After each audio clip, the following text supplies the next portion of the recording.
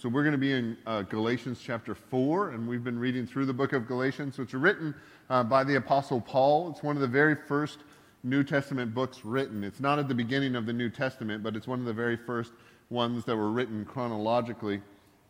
And it's written to the church. It's called Galatians because it's written to the church in Galatia. There were four cities that Paul had, who was a very early church leader. A guy named Paul had planted churches in these four cities, and they are now trying to figure out what it means to follow Jesus. And they have no New Testament Bible, nothing but each other's company and prayer and the Holy Spirit. And they are trying their best. And there's people that are coming in with competing influences saying, oh, you have to do this or you have to do that. And Paul is saying, no, you don't have to do that. You're saved and you're set free. And so there's this competing influence that came in after Paul had started the churches and left that said you need to become Jewish in order to become Christian because Jesus, excuse me.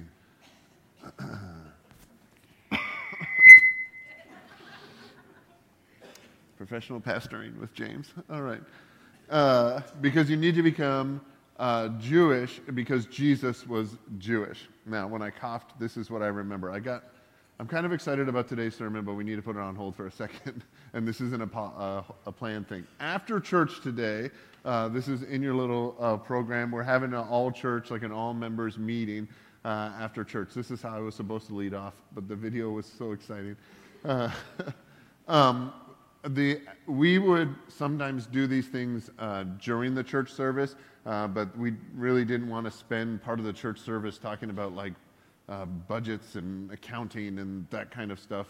That's going to happen right after. And so we want to invite everyone to hang out afterwards. It's going to be very, very short. It won't be like long and drawn out. What tends to happen, as a pastor, and I've gone to church, I became a Christian around the age 10, so I've gone to church for a long time. And what tends to happen is if something is going really bad, then attendance is awesome at church meetings. And so in a way, I kind of hope nobody goes because that means, things are going pretty good, right? But I want to, or we could like invent some drama or something like that. And so if you have some like drama that you want to invent and you want to come to the church meeting, that would be great. And it increases the excitement. So I've seen churches like split. Literally, I was there for a meeting when a church split and like went two different directions. And I determined right there, I will never do that. But it is, so at our meeting, we don't have any good drama to share, unfortunately. But we are going to buy a church helicopter. And so that's a vote that's coming up. So if you want to vote on that, you can get a ride in it. That's a joke as well. All right. We've had a good year, but we have some important things, I think, planned for 2018. And so we just kind of want to share those things and some of the directions we're going, some of the weaknesses that we're seeing in our church and the way that we want to improve on some of our strengths and move forward. So it won't be long. You won't miss your lunch because I want to eat as well. So we're going to put all the tables away. The kids are going to go in the back. We're going to give them devices, and I'm going to talk really fast at the front. So, all right? Back to the Bible, where we belong. So, a very, very, very long time ago, God made a promise to a man named Abraham. And outside of Jesus, Abraham is the most important person in the history of the world. Abraham is would claim to be the father of all three major religions in the world, would claim Abraham as a prophet or a patriarch in their faith system. And so the relationship between just the human race and the man Abraham is a significant one. Outside of Jesus, he would be the person that is most known on earth. Whether people know they know him or not, they come from Abraham, at least in their ideas or in their way of thinking. Now, God came to Abraham and made him a promise that he would have children, a great number of children, children upon children and grandchildren and great-grandchildren, and that his offspring would be as great as the sand on the seashore, like just incredible numbers of people. But Abraham was an old guy. And so he and his wife decided to kind of help God out. And this was culturally appropriate then, not culturally appropriate today. This would get you in the Harvey Weinstein category today. Abraham and Sarah had the idea that they would have their maidservant, Hagar, have a child, kind of like a surrogacy, but there's no science involved. This is as bad as it sounds. And they would have a child. And that would be the way that they would fulfill the promise that God had made to them, which you can imagine complicates your family dynamic. When you've got a husband, a wife, and a live-in maidservant who also has a child with the husband, and it's the oldest child, and so there's some inheritance law that's going to happen there. And if you're the matriarch in this family, you probably aren't interested in that child from that woman, which you thought was a good idea at one point, which I would say she probably didn't, since the Bible was written by men. I would probably say Sarah probably wasn't consulted enough in this situation. Normally in my life, when I'm about to make a bad decision, I talk to my wife and I don't make the bad decision, right? So I can't see how this happened with Sarah's wisdom, but we'll move on. I'm not throwing Abraham under the bus, but that's where you'll find him in heaven. They have Abraham and Sarah then have children as well by a miracle of God. And they begin to, like God actually arrives and gives us very specific promise that you will have a child by this time and this way, and they actually can't believe it because of their age, and they think that what they've done to shore up God's promise is the way that God is going to fulfill his promise to them. And so their lives become very, very complicated because of their lack of trust in God's faithfulness. When God makes a promise, and then we decide, and this is in the book of Genesis, when God makes a promise, and then we decide, okay, God made this promise, I'm just going to kind of help God's promise along here. Like I'm going to kind of get God's promise going over here with this other way that is completely immoral, but hey, the ends justify the means. What we do is actually complicate our life, and we kind of undercut God's promise. And it's not because we're helping God, it's really actually because we are dealing with a lack of trust in the faithfulness of God. That story is what Paul draws on in his next point when he's writing this letter to the Galatian church. And so we're going to read this together. It'll be on the screen or in your app. And that story is the background and the context so that you understand what happens. And you can see the verse 21. If you have a Bible with subheadings, it's called Hagar and Sarah. Tell me, you who want to be under the law, the Old Testament law, are you not aware of what the law says? For it is written that Abraham had two sons, one by the slave woman and the other by the free woman. His son by the slave woman was born according to the flesh, but his son by the free woman was born as the result of the divine promise. These things are to be taken figuratively. Other Bibles say allegorically. The woman represent two covenants or two promises. One covenant is from Mount Sinai, which was where the Ten Commandments were from. One covenant is from Mount Sinai and bears children who are to be slaves. This is Hagar. Now Hagar stands for Mount Sinai in Arabia and corresponds to the present city of Jerusalem in Paul's day because she is in slavery with her children. But the Jerusalem that is above, a heavenly Jerusalem, the Bible sometimes calls it the New Jerusalem, but the Jerusalem that is above is free, and she is our mother. For it is written, and this is from the prophet Isaiah in the Old Testament, be glad, barren women, you who never bore a child. Shout for joy and cry aloud, you who are never in labor, because more are the children of the desolate woman than of her who has a husband. Now you, brothers and sisters, like Isaac, are children of promise. And at that time, the son born according to the flesh persecuted the son born by the power of the Spirit. It is the same now. But what does the scripture say? Get rid of the slave woman and her son, and this is a quote from Sarah, get rid of the slave woman and her son, for the slave woman's son will never share in the inheritance with the free woman's son. Therefore, brothers and sisters, we are not children of the slave woman, but of the free woman.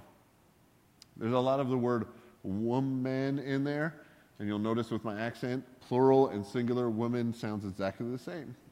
That's how I see the world. This story, it takes this Old Testament story, which we would just take as a story or a historical story in the Bible, and you would think it was just true for what it's true for. Like it's true in its context. It is a story about something that happened. But Paul actually interprets the Bible in a way that we would never interpret the Bible today. Like we would not say this Old Testament story bears a universal, like allegorical or figurative truth where we pull it out of its context in order that it would mean something to favor our argument. In Paul's day, this was a common rhetorical device. And actually, Paul's not the first one to use this story. The philosopher Philo used this story to a different end, but he would use Old Testament stories in order to explain what is happening in this current age according to what God's will and God's purpose is for his people. And so when Paul uses this old story and says, this is what happened, and the reason it happened is so that you can understand what's happening today. And there are two people in Paul's day that are competing to decide who is the true church, who are the true people of God. And on the one side, there's the people who are intentionally putting themselves into what Paul calls slavery to an Old Testament law. And on the other side, there's a group that says we're saved and we're set free from the Old Testament law. We live with the Spirit of God in us and we move forward. And you can see what he uses a derogatory word slave and an encouraging word free. You can see what side of the argument Paul wants you to land on. And we don't have the same struggle in the church or in Christian lives today. Especially in our area, there's not a lot of people having an argument over how we're to follow the Mosaic law, right? Some of you are dressed in materials today which break the Old Testament law. You just are. You've got haircuts which break the Old Testament law. My haircut breaks the New Testament law as well, but why not go all the way? But there is this Hagar was this solution that Abraham and Sarah came up with, and the solution revealed their lack of faithfulness in the ability of God to guide them and lead them. And in today's church, I think we have a temptation in our lives to set up rules to guide our Christianity or religious systems to guide our Christianity because we're nervous that we're not doing what God wants us to do. We're nervous that God won't fill us with His Spirit and that His Spirit won't guide us and lead us in the ways that we're to go. So we set up systems and rules and guidelines in order to protect our own sense of comfort and our own sense of being right in relationship to God. What happens, though, when you set up these boundaries, when you set up these walls around your faith system, it's the same thing with any wall. You've now determined who's on the inside and who's on the outside. And I think every wall has an inside and an outside. It's not just a division, it's a determination, and that determination is deciding who's higher and who's lower. You build a fence around your yard, not between you and your neighbor. And that's a general principle. Some of you have neighbors where it is definitely between, right? Like you're trying to pretend they're not there. But this solution that Abraham and Sarah came up with to have a child through Hagar, their slave woman or their maidservant, that solution was painted to be a help to God. We're going to do this thing over here in order to help God work, when really what's underneath it is a distrust in God in his faithfulness, in his ability, in his wisdom. And so we build the same systems. And I think in contemporary Christianity, what we've really done is mastered the building of these systems. And I'm not mad. I think a lot of my pastor friends go to pastor schools where they train you in this. I went to a pastor school in the deep South, like in the rural South, and I've learned rules that you wouldn't even believe were rules. And like we weren't allowed screen print. That's my favorite one. You could wear a shirt that said, "I love Jesus," and you would get, at our school, it's called gratis. And you'd either have to pay $5, and there were some shirts I'd wear and I'd pay the $5 for it. Like, yeah, I'm doing this. But I was in the youth ministry department, so like most of us were rebels anyways, and discipline wasn't high on our list. So we were just kind of doing our own thing. But there's rules that do this. And our school was considered contemporary. I had a friend that went to a more conservative school in Pensacola, Florida, and if there was an elevator and the elevator opened and you were going to get on, but there was a girl on the elevator and you were a guy, you would wait for the next elevator because good Lord knows what adultery would happen in an elevator ride, you know? And so you would just wait. I'm not ripping on Pensacola Christian College, but you can Google it. I'm not going to name them by name, but they're a Christian college in Pensacola. But you would ride on the school bus, and there would be guys on one side, girls on the other side, and they would be divided. So if we're training the pastors in this way, and this is kind of a pet peeve of mine, it's behavioral modification, not trusting and leading of the Holy Spirit. If we're training the leaders of the church in behavior modification, then the expectation is, so I'm not mad at the church, I'm mad at the training institutions that are training pastors, because it's a lot easier to teach your church behavior modification. So here's what the Bible says: do this, don't do this, don't do this. Everybody behave according to the modifications that we've put down, and now we'll be a church with less drama, and we'll move forward, and we'll gather other people who are looking for rules so that they feel comfortable. When I look at the example of Jesus, I see him walking into a situation where there is an obvious rule, and he is obviously breaking it. He touched people who were ritually unclean.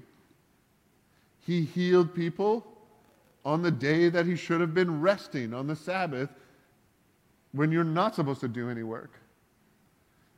And those are just the religious law. Then Jesus doesn't respect laws of general nature. There's a storm, and Jesus doesn't like it. Stop. Storm stops. Jesus misses a boat ride but wants to hang out with his friends, so he walks across on the water. Not respecting laws of nature. And I know we want to, you can paint that like a miracle, but I think it's like one of the more rebellious things. Because Jesus walked up to them and they thought it was a ghost, and he never said, Jesus kind of leaned into that stuff. Instead of saying, all right, I'll stop, he invites other people onto the water with him. This says nothing of Jesus' first miracle. Do you know Jesus' first miracle? It's your favorite. Water to wine, right? He gives, he turns water into wine and serves it to people that are already a little buzzed. Jesus has drunk friends, and he gives them the best tasting wine they've ever had in their lives. I don't think it's far from the truth to say if Jesus was a pastor, he wouldn't be for very long. He would be run out of town or out of his denomination or whatever that was. Jesus tended to, instead of saying, here's some rules for us to be safe, he said, here's some rules, we're inside this, but I love those people that are right out there. Can I go over there with them? And he would just go over there. And not to try to get them to come in here. He would sit out here and say, hey, let's not sin anymore. People who have never defined themselves as being in the in group, people who have maybe never defined themselves as being well-behaved Christian people, Jesus sits with them and says, let's not sin anymore. They don't even know what that means, but they're willing to hang out and follow Jesus. The church today doesn't have the struggle of the Old Testament law and what do we do with it in the New Testament.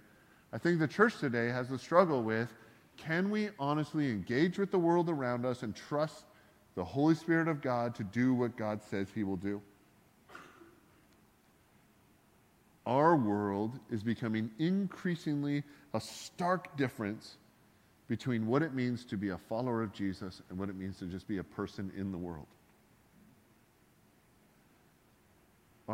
We are swimming less and less in what we would call like a Christian aquarium. The culture around us isn't holding Judeo-Christian values anymore. And so the concept of how we engage with that becomes more and more difficult. In the very, very early church, Paul talked about this in a different spot in his writings. People would want to go to the market and buy food, and you could buy meat, and it would be expensive, but it was a little bit cheaper if you bought the meat that was sacrificed to idols. And to sacrifice it to an idol, you would cut it up and you'd barbecue it, and the smell would be like appealing to their gods that they had made, and then they would take that meat off, and the priests would consume some, and that would be how they'd pay, and then they'd have extra, and they'd sell it to make a little extra money for the local temple. And so you could buy the expensive meat that had not been sacrificed to idols, or you could buy the cheaper stuff that had been sacrificed to idols, and then give your money to charity. Which is the moral thing to do? And the early Christians had an argument over that. They said, no, it's not right. I can't touch that stuff that has been sacrificed to idols. And we're not sacrificing meat to idols, but maybe you have a lawn care provider at your house who worships the false god Pan. No, you don't.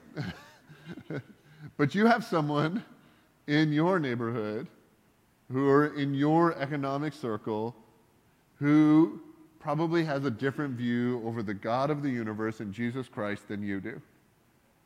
You go to a restaurant and an atheist cooks your bacon. Are you allowed to eat it? Or do you have to go to the Christian restaurant and eat Christian bacon? Y'all don't get, there's no such thing as non-Christian bacon. Like, it's all. Bacon is part of your salvation, all right? Y'all didn't catch that was the whole point of that story. You're like, no, James, there is no non-Christian bacon. It is all saved. And when we get to heaven, it is all bacon, right? Read the Old Testament, read the New Testament, it's clear. When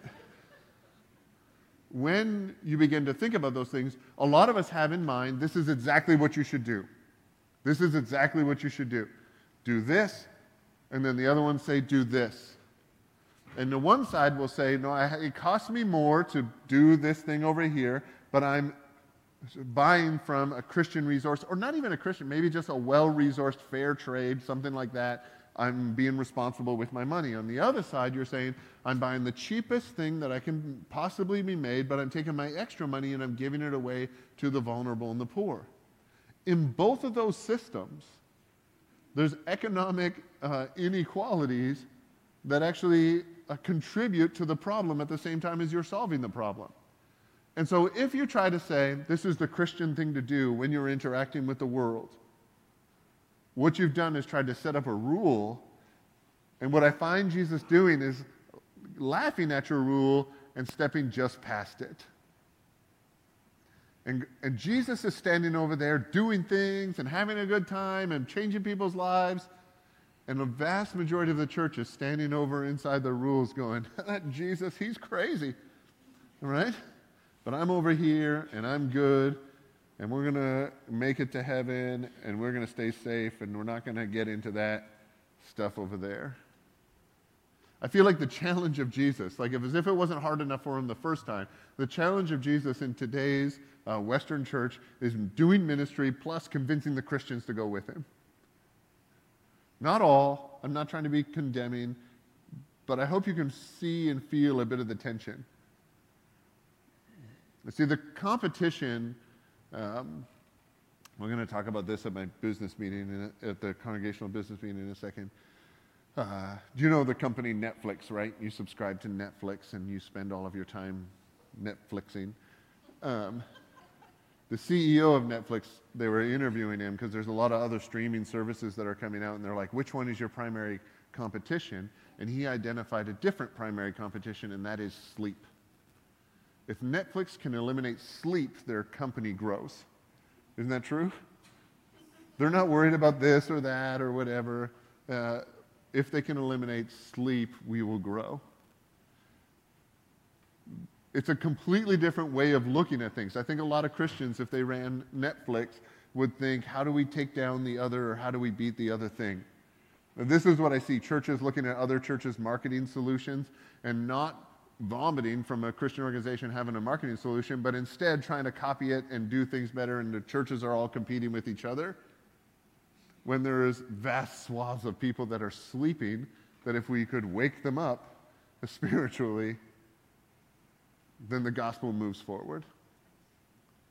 The primary competition for Netflix is not another streaming service. The primary competition for a Christian is not another Christian. We don't need to try to figure out who's in and who's out and where's our boundaries and how do we act and how do we not act.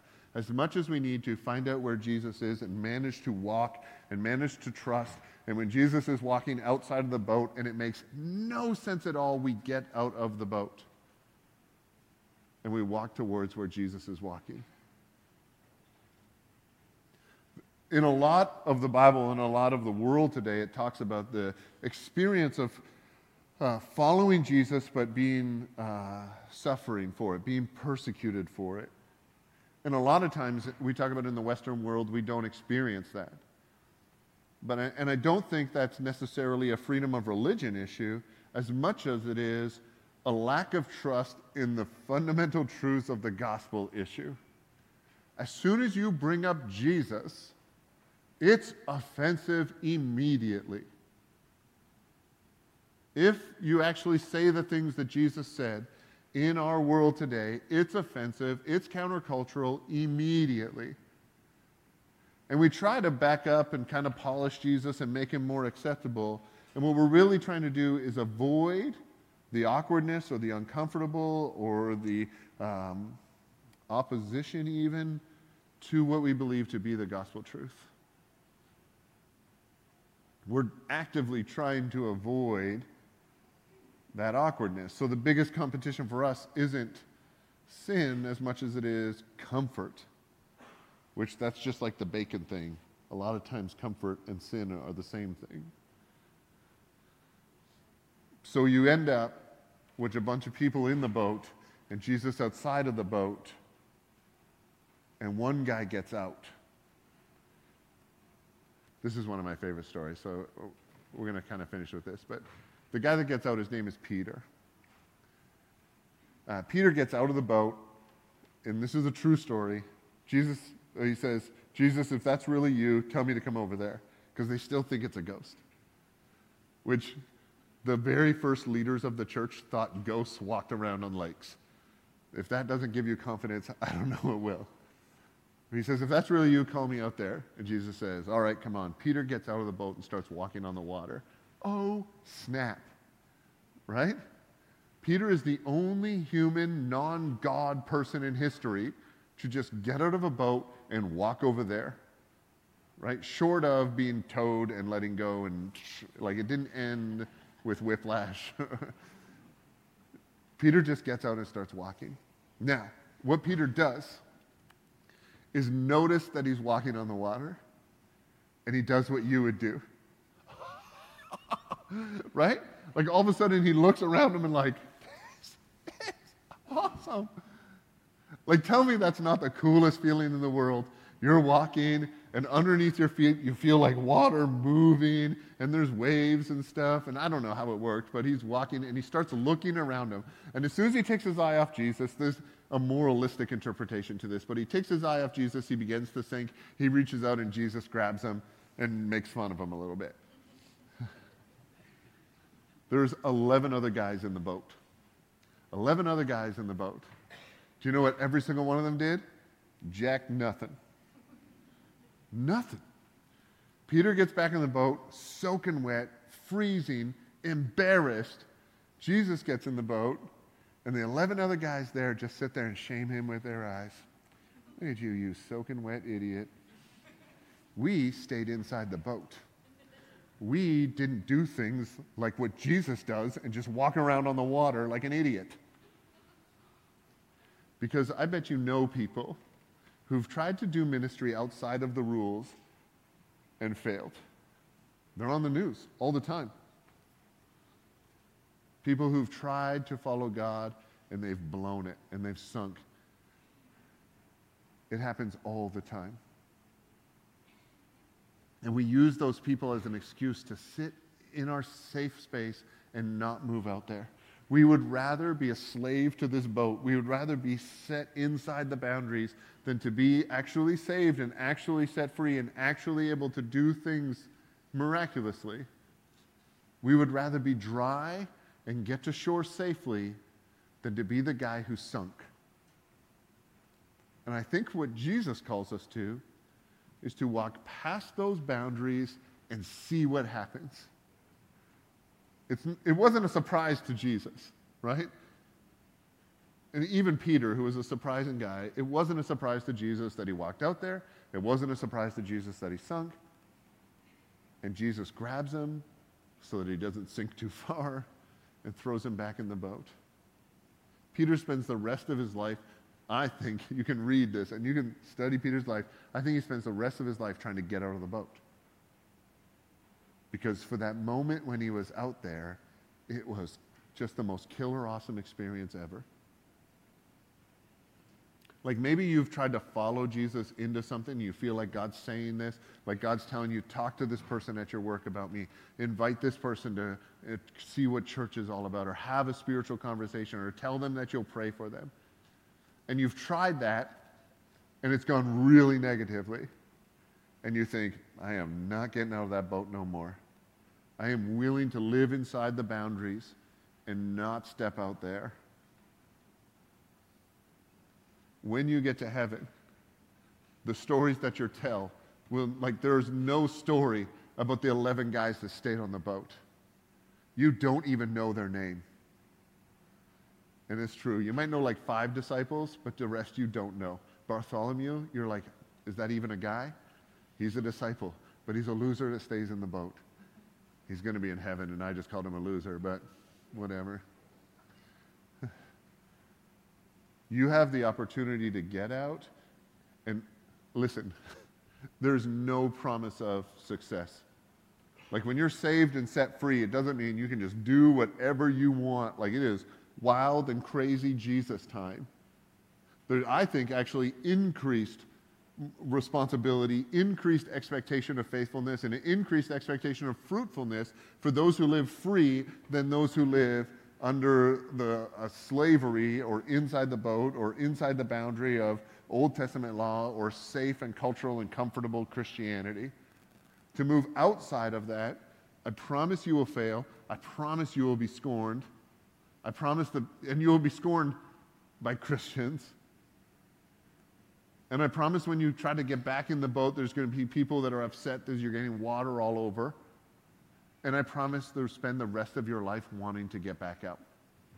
And the challenge, I don't think, is to not live safely but live dangerously. I think it's to live dangerously or live freely and see what happens. Whether it goes well or goes bad, you're going to end up having to come back when it goes bad and then going a second time. And going a 10th time, and going 100th time. There's people who you will tell about Jesus at your work. You'll have a spiritual conversation with them for 10 or 20 or 30, if you have a job that long, years. Just over and over and over. And the time that you share with them, maybe the 30th or 40th time of who Jesus is, that he loves them, that they can find meaning and relationship with God in the context of a church or in the context of Jesus and a relationship with Jesus. That time won't happen because you managed to live a safe life. It happened because you managed to keep leaving the boundaries, keep going outside of the wall, keep ignoring that safe comfort structure that our culture tries to get you to live in, and you live for Jesus in wide open, free spaces. Let me pray for you in that way, all right? Let's stand and pray. Jesus, our God, I want to pray that you would call us out. And I want to pray in such a way that you would call us out with an irresistible calling. Like for those of us here who feel like God is calling us to do something brave or to move into a new level of passion in our following of you, I want to pray that you would call us out in a way that our excuses look more and more ridiculous and that we walk out onto the waves. Jesus, I want to ask that you cause our hearts to follow you beyond the boundaries that our trust has set up.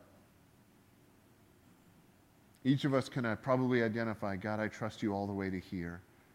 I trust you all the way to my finances. Or I trust you all the way to my family or my spouse or my career. But just beyond the boundary I'm going to handle.